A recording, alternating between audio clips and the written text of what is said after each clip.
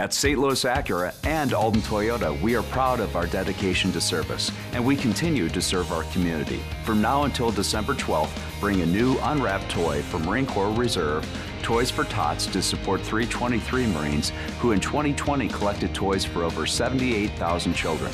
Drop off at either St. Louis Acura or Alden Toyota. St. Louis Acura and Alden Toyota, becoming better than ever for you.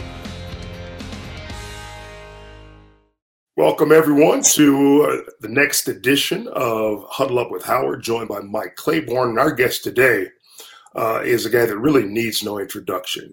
He is the all-time winningest coach at the University of Missouri for the football Tigers.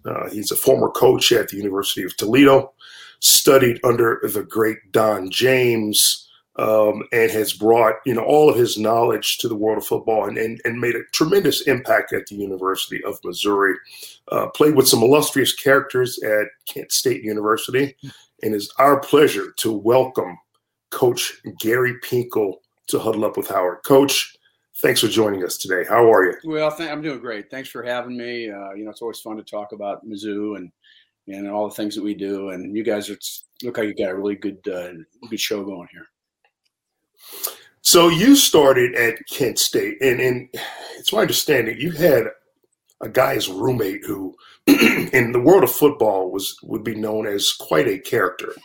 A guy who I actually played against, believe it or not, when I was with the Dallas Cowboys, Jack Lambert, the famed middle linebacker for the Pittsburgh Steelers. How was that? We were captains together. Don James came in right after our freshman year. The whole university was dealing with those students who got shot May 4th. And so we were the first class in there. After our freshman year, this guy named Don James comes in. And we don't know who he is, but he's only like 5'9", but he after a while, you thought he was 13 feet high. So he was an incredible guy. Jack Lambert was a quarterback in high school, just outside of Kent, the Akron area, Cleveland. And he was a quarterback, and, he played some defensive back too. He was 6'5", 190, 195. And they eventually gave him a scholarship. And at the end of the day, so Jack Lambert is we were captains together. We won the only championship in the history of the school in 72, our junior year, and our senior year, we had the best record ever in history of Kent State. Miami of Ohio jumped us there, but Jack was an incredible competitor. I mean, it's hard to describe it. I don't know if I've ever met a better competitor than that. He's all in terms of commitment to teammates. He was a very good leader. I think he scared half the players, so that's why they kind of jumped. At the end of the day, I remember when we tried out the Pittsburgh Steelers together. He didn't have a tryout; he was a second-round draft. I just one was first, but I was a free agent with him, and I remember going to pick him up to go an afternoon practice like I always did. And I went to someone said I just saw him. He's in the bathroom, so I went to the bathroom, and he's laying in the shower with a hot water shooting on his thigh board. And he's, looked at, the intensity, of Jack Lambert. He's looking at me, and I says, "Hey, man, what are you doing? Are you gonna be able to get down there quick enough?" And then he looked at me, and the water is on. He goes, "I'm not gonna say exactly what he said, but he said, Jack Lambert never gets hurt." And I said, "Jack, see you downstairs."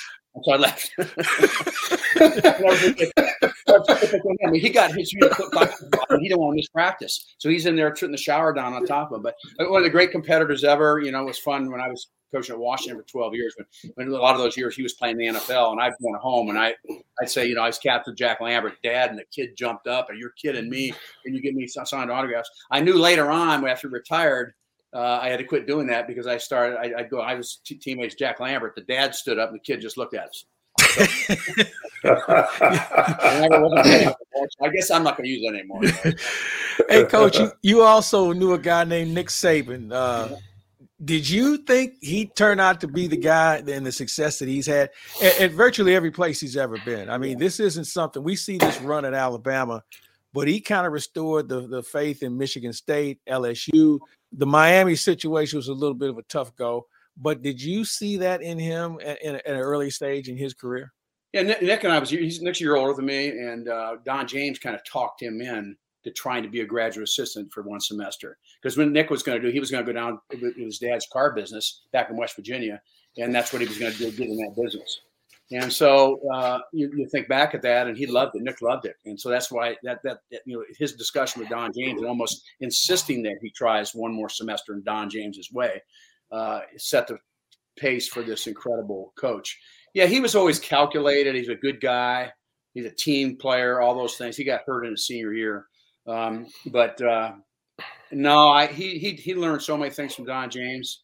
He'll talk about that he'll always gives Coach James credit, and it's certainly he is doing what no football coach has ever done before in the history of college football. No one has won this level ever. I go back to Woody Hayes and Don James and Bo Schembechler and all those people. Nobody has done the consistency of winning like he has, and he'll go down as the greatest coach ever. And I remember when I retired, he gave me a call and said, he goes, I don't know if I can retire. I said, Nick, if I had your players, I won't retire either. Exactly. And you know what? You mentioned the fact going down as the greatest. I think in this climate, in this era of football, where all the things that go on, social media and just the attractions that some of these kids have, leaving early, there's so many things that go into coaching today that maybe didn't exist 15, 20 years ago. I couldn't agree with you more. I think what he has to deal with is something that most of those other coaches, and they've been great coaches, don't get me wrong, but what he's done, I think, is epic. Yeah, it is. And he runs a systems approach. He has systems in every part of his organization. He has people in charge to be responsible. He owns everybody accountable. He owns himself accountable. He sets a standard of leadership for his team. He develops leadership for his team. He just doesn't go in and blow a whistle and say, let's be a good team. He's got a systems of what he's doing and how these kids play the way they play, how these kids compete the way they're not perfect all the time, but you rarely see a player, badmouth another player. You rarely see that from any one of his teams. And if it does, it'll get fixed real quick, but he's the consistency. He's got all these things in, and he loses a lot of coaches. That's the other thing. You're right. That's a great point you made. Still can maintain this. It's absolutely incredible, but that's him. You're going to plug the coach in. He'll probably did like I did with Coach James, and he learned from that too. You're going to come in and coach. You're going to be your own personality, but you're going to do it our way. You don't come in just you're the man. You're going to do. No, we're not doing that. That's when I hired older guys. People come in. I'd simply say, coach hard, but we coach certain ways. We do things certain ways. We have standards that we all do. The consistency where players see consistency in all the positions, and I can go on and on with all this stuff. But he's absolutely remarkable, and I'm certainly very, very proud of him. And being a Kent State guy, and historically would be recognized as the best ever. Gary, you mentioned that you had a system which was extremely successful, and Mizzou's in the SEC, which you helped usher that move into the SEC along with Mike Alden. In your second year in the SEC and your third year, your Tigers win the SEC East Division. I mean, that's unprecedented. When you think about all the teams that have been in the SEC for all these years, that people say Missouri shouldn't be there. And then I look back and say, no, wait a minute. Missouri, in its first 3 years in the conference, they win their division 2 consecutive years. There are teams that have been in the SEC forever that have never done that.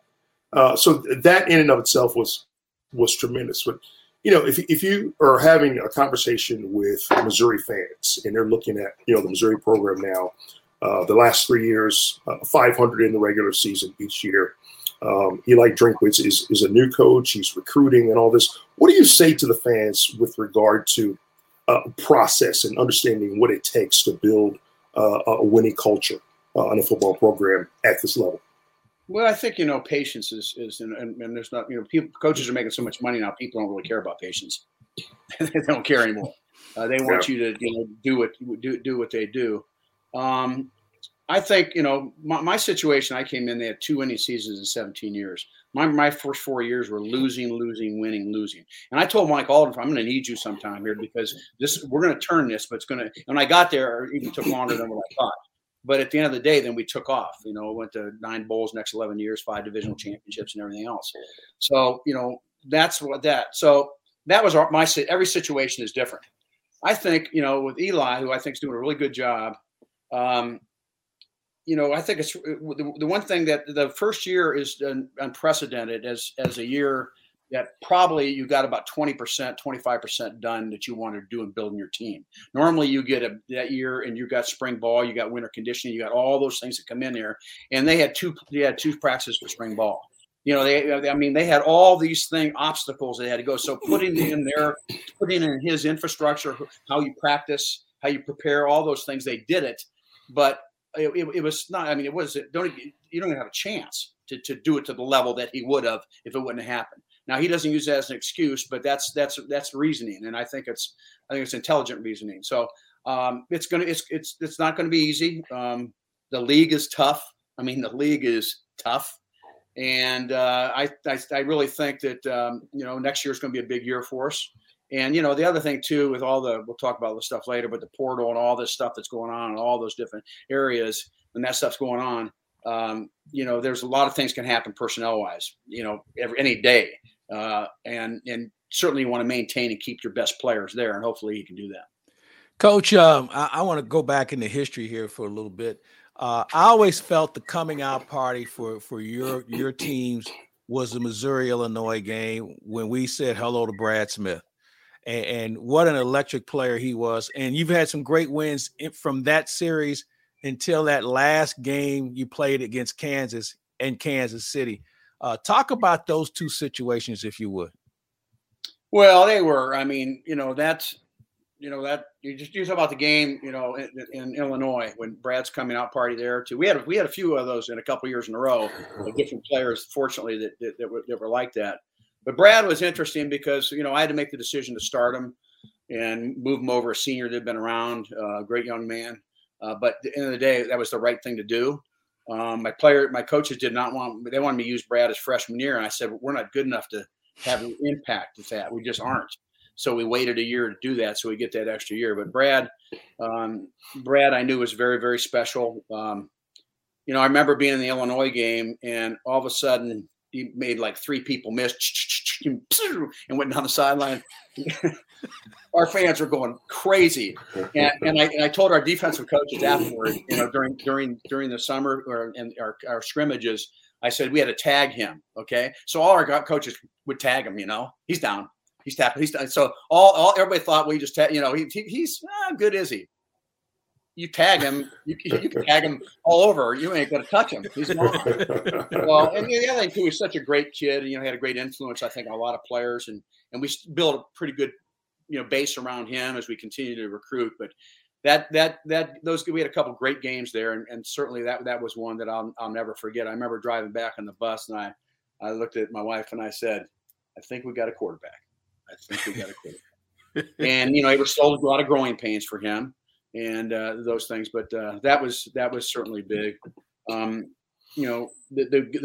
game that I really remember being the most. People ask me the biggest game ever. I can't say that, but one of them, I'm in trouble. One of them is when we played Kansas in Kansas City, and I knew going in that was going to be the biggest game in the history of those two teams. By the way, they had a great football team. The environment was as good an environment as you'll see in any college stadium, in any bowl game, in any national championship.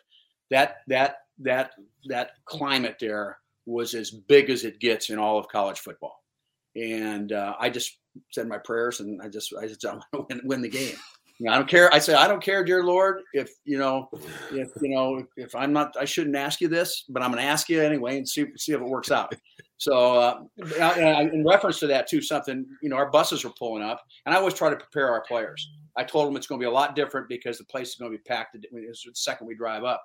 But when we went up there, just pause here a second, go back to my last year, went to 3 Rose Bowls at Washington, where we were playing my last year Rose Bowl. We were going up the road, but when you go to Pasadena, you come down the valley here like this, and then you go in, and then and the buses are going real slow, and like Husky fans are on the buses, which is like gives you chills. And I did not mention the possibility that my players, that all of a sudden we're down there and I look back at my players and they're like this. They're like this. So that was a notch against Gary Pinkel. A poor preparation. I should have prepared our players for the possibility of that happening. But that game will go down. I'm really glad we won it historically. And our football program that from that point on just kind of went at a really high level. Why don't we do this? We'll take our first break. We're visiting with Gary Pinkel, great coach at the University of Missouri, just a good guy. And we'll have more to talk with him about after we take this time out. Every day, Ameren, Illinois works to deliver reliable energy throughout the state to on-the-go families, in-the-know grandparents, and busy students. But did you know we also have ways to manage your energy? Paperless billing, outage notifications, pick a due date, auto pay, and so much more. So no matter who you are or how you use your energy, there's an option that's right for you. Learn more at amerenillinois.com/options. We're back with head coach Gary Pinkel. This is Huddle Up with Howard. He's Howard Richards. I'm Mike Claiborne. And Coach, we were talking about some things before we went on about how much the game has changed. And for you, in your first coaching job to where you see the game now, what do you think the three biggest changes you've seen in how the game works in college football? Well, there's a lot of things are happening. You know, the NIL, name, image, likeness. I think it's the right thing to do. I think that I wish they would have done it a different way. It's very problematic to have your quarterback making $800,000 a year and your left guard busting his tail making $150 a game. Also, the stuff legally or illegally that happens to get monies to players and everything, I have no idea where that's going to go. I don't think I don't get a lot of answers when I get that thing. But I certainly want that to work. So that's significant in itself. And then, the portal, well, I'll tell you the portal, I think they're going to look back and I wish they would adjust it a little bit. For example, there's so many avenues with the portal you can talk about. And I'm thinking a couple that I have, but, like Kent State University, my alma mater, they're going to bowl this year, which is really good. I was told last year, and they're doing again this year, they're just recruiting off the portal. They're not even looking at high school kids. Yeah. Okay, so what they're doing is they're going to, I'm going to go get a guy like that. He's been trained. He's bigger, stronger, faster, quicker. I don't have to do that with freshmen coming in. And I hear a lot of people doing that a good portion, which that means there's a lot of high school players out there that would have normally got scholarships that didn't get the scholarships. And so, that's a player who can get up and leave anytime he wants. There's a thing that we learn, and nobody wants to hear this, but one thing about sport, we've all been a part of it, is, a lot of times things don't go well. And you know what? Now that things don't go well, we'll get a little frustrated. Just go to the portal. I'm going to go somewhere else. But, back in the day, when I was coaching, 5 years ago, when something went bad, you get up, you brush the dirt off, you put your helmet back on, you go freaking go, and you overcome that. And those things, I'm not going to be cheesy. I'm just being honest. That'll help apply you for the rest of your life. There's things that you learn from those adversities. And that's one of the great things about sport. Well, in a lot of respects, they've taken that out. It just is eliminated. So I really wish there was a 2-year where they were supposed to say 2 years. Okay. Then after that, they will have, 4 years of eligibility if you want to give them 4 after that, from that standpoint. I think if they did that, there would be a little bit more base and be a lot less people flying all over the place and going around. So that's the only adjustment I would make with that. But I'm not a big favor of that. But I want college football to work. So, you just want to make sure you'd like to think it would. And you mentioned players transferring in the transfer portal. This past weekend, there are a number of changes, really significant changes in college football in the form of coaching. Lincoln Riley chooses to leave University of Oklahoma and becomes USC's head coach. Brian Kelly does the same, leaving Notre Dame in a lurch and heads to LSU to become its head coach. Thoughts on these monumental changes in college football? You see a trend, or do you see this thing sort of leveling out, or what can we expect with regard to marquee coaches moving from place to place? Well, there's money. Big dollar signs are up there. It's crazier than it's ever been, but that's just the entertainment world. That's what we're a part of. Music, movies, whatever. We're sports in the entertainment world. I think it's, for example, Lincoln Riley, I'm well aware of what went on there because my nephew's the defensive coordinator, Alex Grinch, that worked for me here. And right. and he went with him to USC. And I didn't talk to him directly, but I think it was brilliant on his part. Why would you want to go to the SEC? All those teams in there, it just made people don't want to hear that, but I'm being honest with you. Go to the Pac-12 or whatever the number is right now. In terms of they've had struggles, Washington struggled a little bit, Oregon's up and down. SC was like Alabama when I was coaching at Washington back in the day. So they have the potential to get there and be there again. But they're going to bring a marquee team in, which is going to help maybe even draw another marquee team to come to them. And in terms of SC, and I think he'll do an exceptional job. But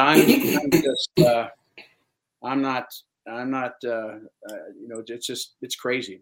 But for him, it was, and people probably don't want to hear that, but you left, and why go in the SEC? Didn't make sense. So I think it was a brilliant move on his part. You make a good point. This SEC, it was tough when you walked in it, and I look at it now, and every school is all out. They're spending money unlike any time we've ever seen. They're spending money on coaches. They're stepping up recruiting. It's really hard to run any sort of table. And that's why, as we talked about Nick Saban earlier at Alabama, I mean, he's in a stratosphere unlike anything we'll ever see, because I don't think we'll ever see another program dominate in the SEC like that. And from a coaching standpoint, you talk about job security, there is none. This is why I think these guys are getting paid as much money as they are.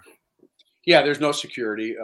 College football is different than the NFL. NFL basically has the same budgets in terms of paying players. That's consistent. College football is a lot different. Alabama's budget as compared to University of Missouri's budget, as compared to Oklahoma's. You go on and on. One team can have a lot more to work out of the pie than other teams just based on budgets.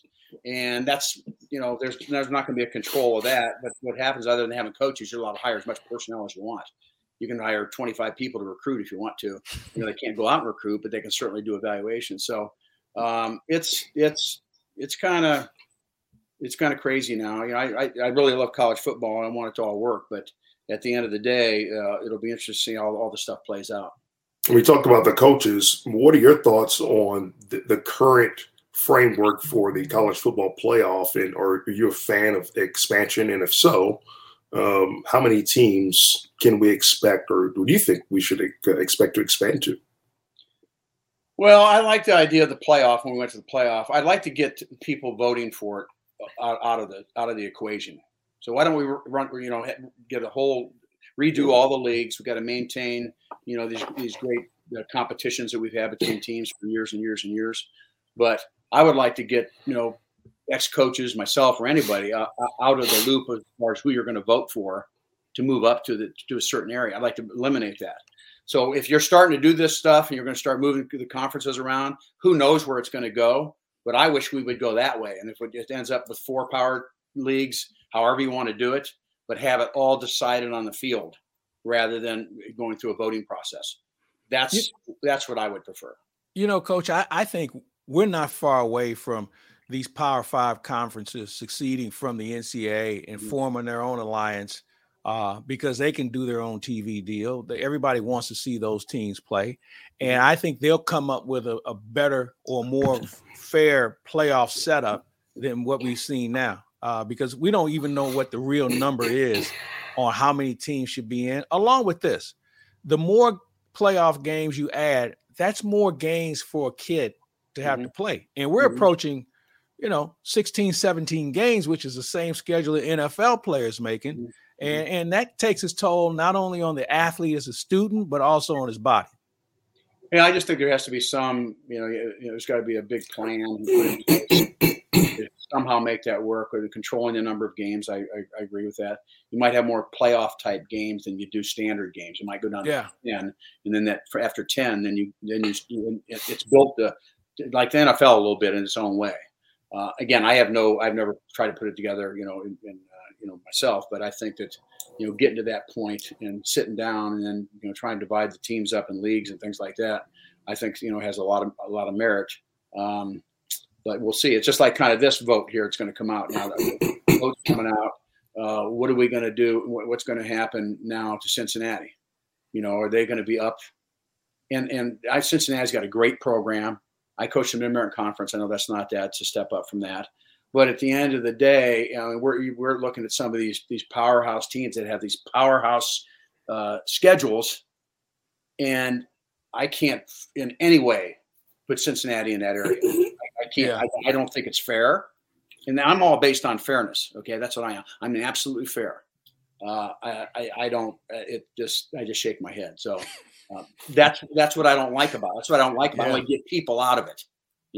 That's me. And no disrespect to them. They've done a phenomenal job. I'm just telling you the truth. No, there's swim lanes over here. Not where Alabama and Ohio State and that bunch are going to be playing at. It's great to have you in the pool, but you swim over in that lane where the waves aren't as big. Yeah. Let's take another break. We'll come back with more of Coach Pinkel after this. At St. Louis Acura and Alden Toyota, we are proud of our dedication to service, and we continue to serve our community. From now until December 12th, bring a new unwrapped toy from Marine Corps Reserve, Toys for Tots, to support 323 Marines who in 2020 collected toys for over 78,000 children.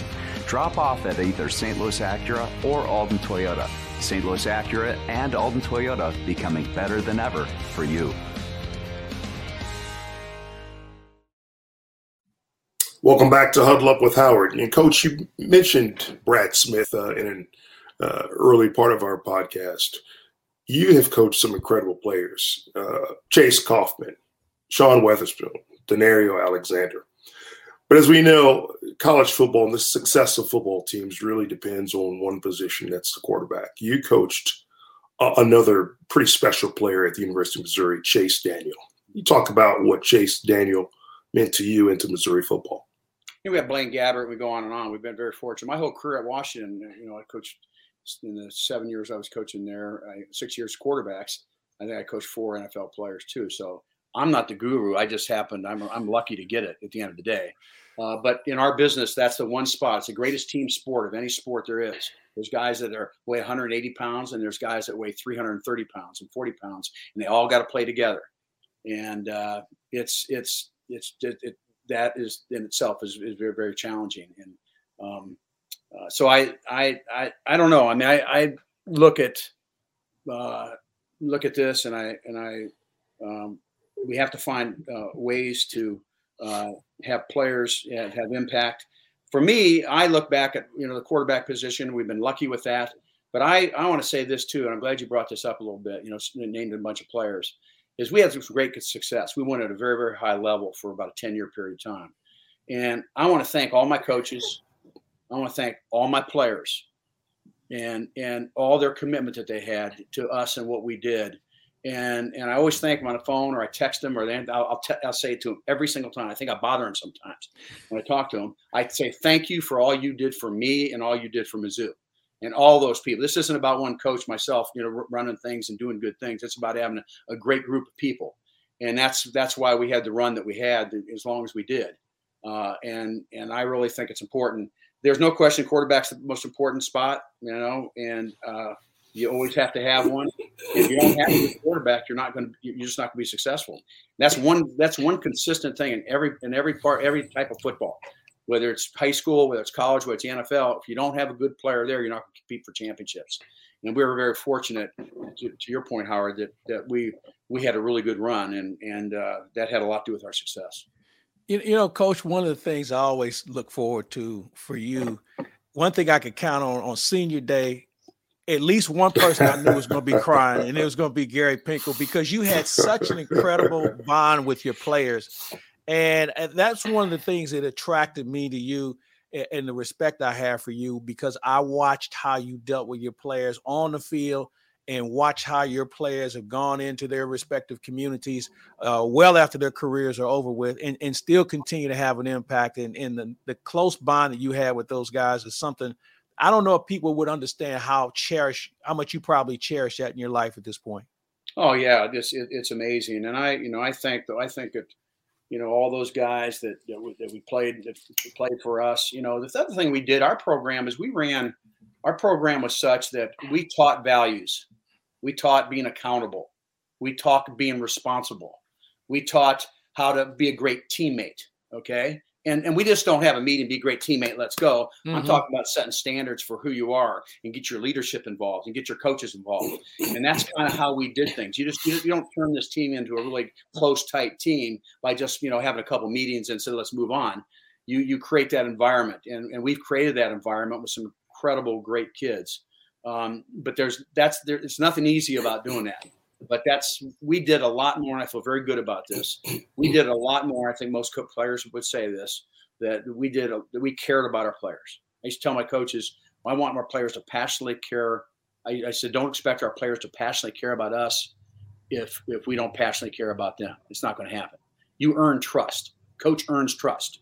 First, a freshman comes in, they heard of Gary Pinkel, but they don't know how I work or what I do, and I got to earn their trust. And when you get their trust, when they really trust you, that they care, that we as coaches care about them going to school, care about them be better people.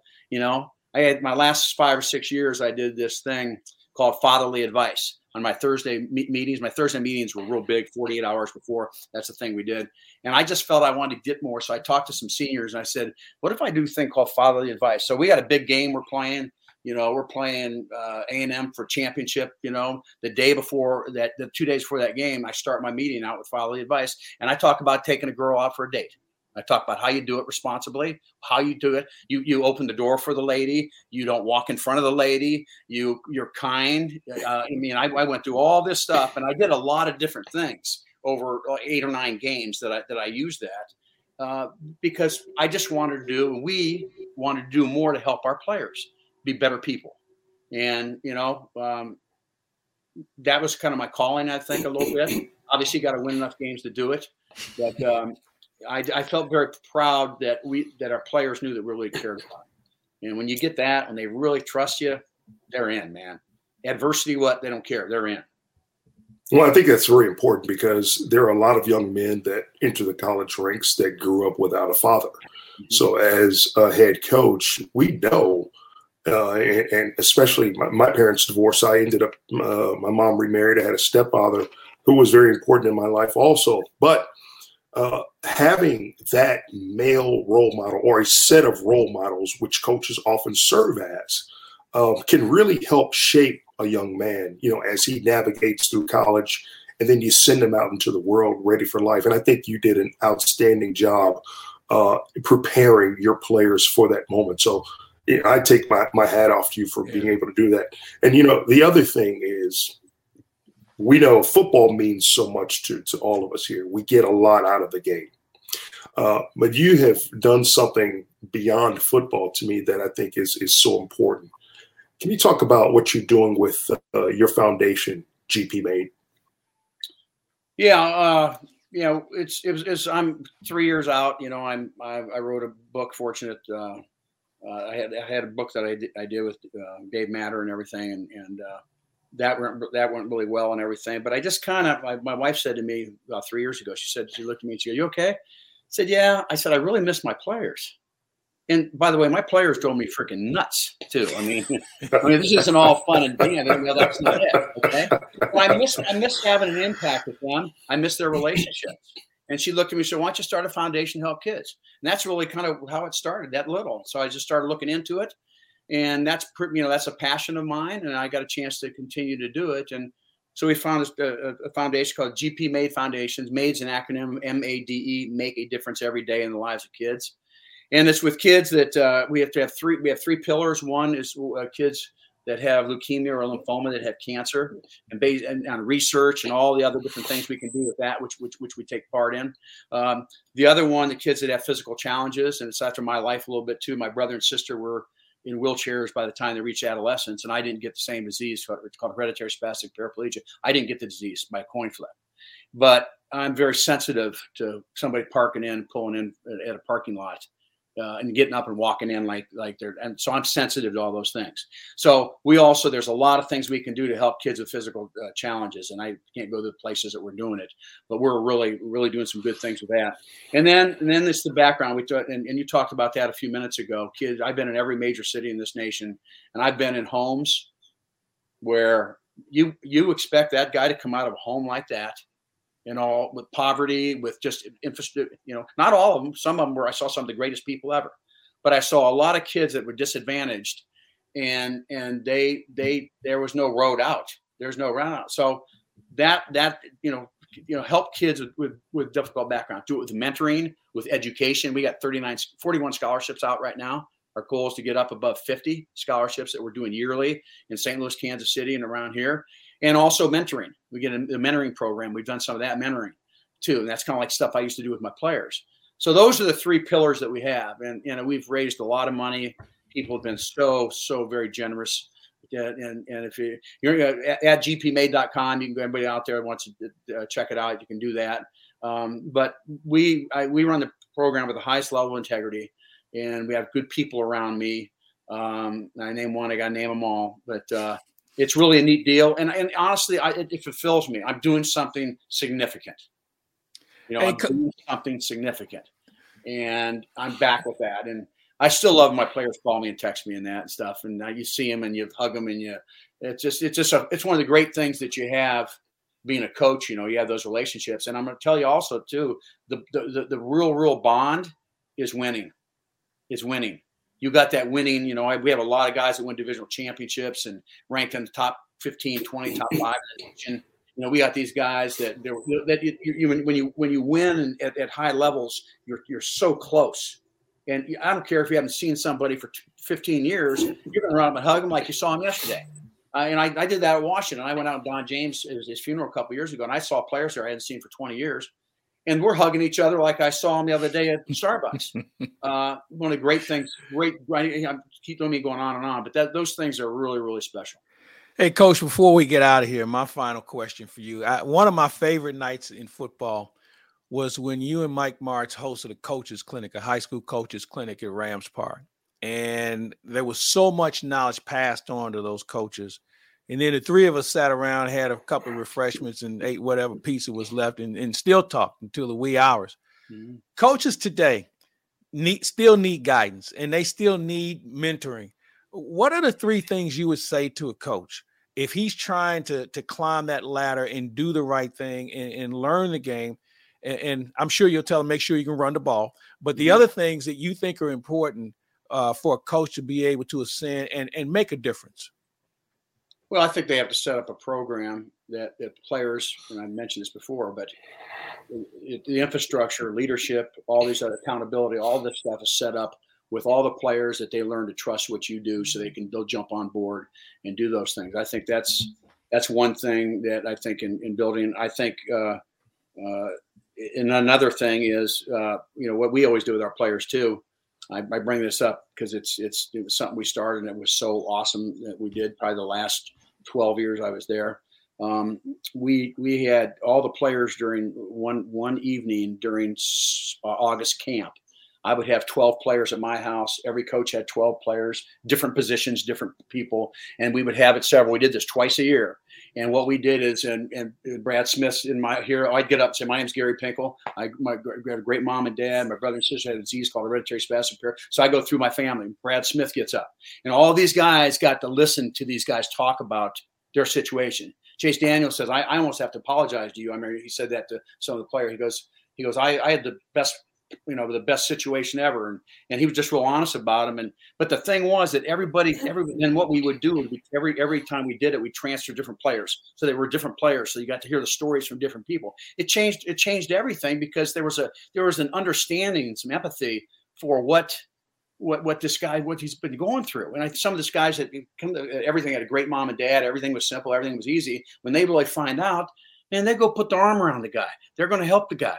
And so that's something that I would tell people to do to bring your team closer together in that. And I can go on and on with, developing a program. There's a lot of, certainly there are a lot of things you got to do. I think certainly in recruiting, from a recruiting standpoint, in our business, you got to have a great quarterback. We talked about, you got to have a couple great players. I know that. But what gets you fired in our business? You sign 20 guys, and 3 years later, 10 of them aren't good enough to play, or 12 of them aren't good enough to play, because their evaluation systems, their player development systems aren't very good. And so, those are some things I'd throw in there. But I could go on forever and ever. So I kind of. My wife always says, she doesn't talk my wife looked at me, goes, zip it, lock it. That's all I can see. That's what I have to go through. Listen, Gary, before we go, I just have a comment here. And, I played for some very good coaches in my football career. My high school coach was epic. You didn't get a chance to meet him, but he was one of the best to ever do it. Leon Antone, God rest his soul.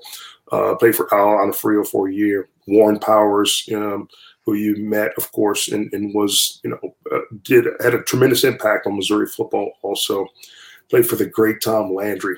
But I will say, no doubt.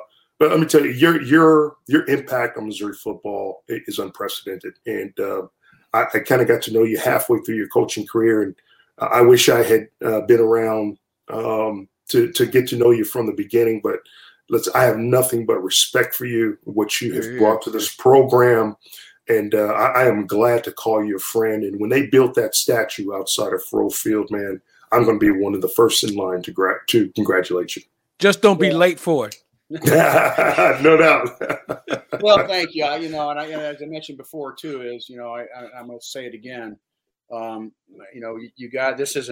never a one-man show, and for all my coaches, all my players, you're going to hear it one more time, who played for me. Thank you for all you did for Mizzou. Thank you for, all the things that you made a difference with. And I'm really proud of you. And, my thing with all my players now is I just want them to have great families and apply what they've learned, from being a good person and being accountable, all those things we talked about, to their daily lives. And I hear it often. So that's very rewarding for me. But very kind to you. This is about a lot of different people. Gary Pinkel, it's been a blast to have a chance to catch up with you and reminisce a little bit, but also get some great knowledge. Thank you for being part of Huddle Up with Howard. And let's get together here real soon. We can't take days for granted anymore.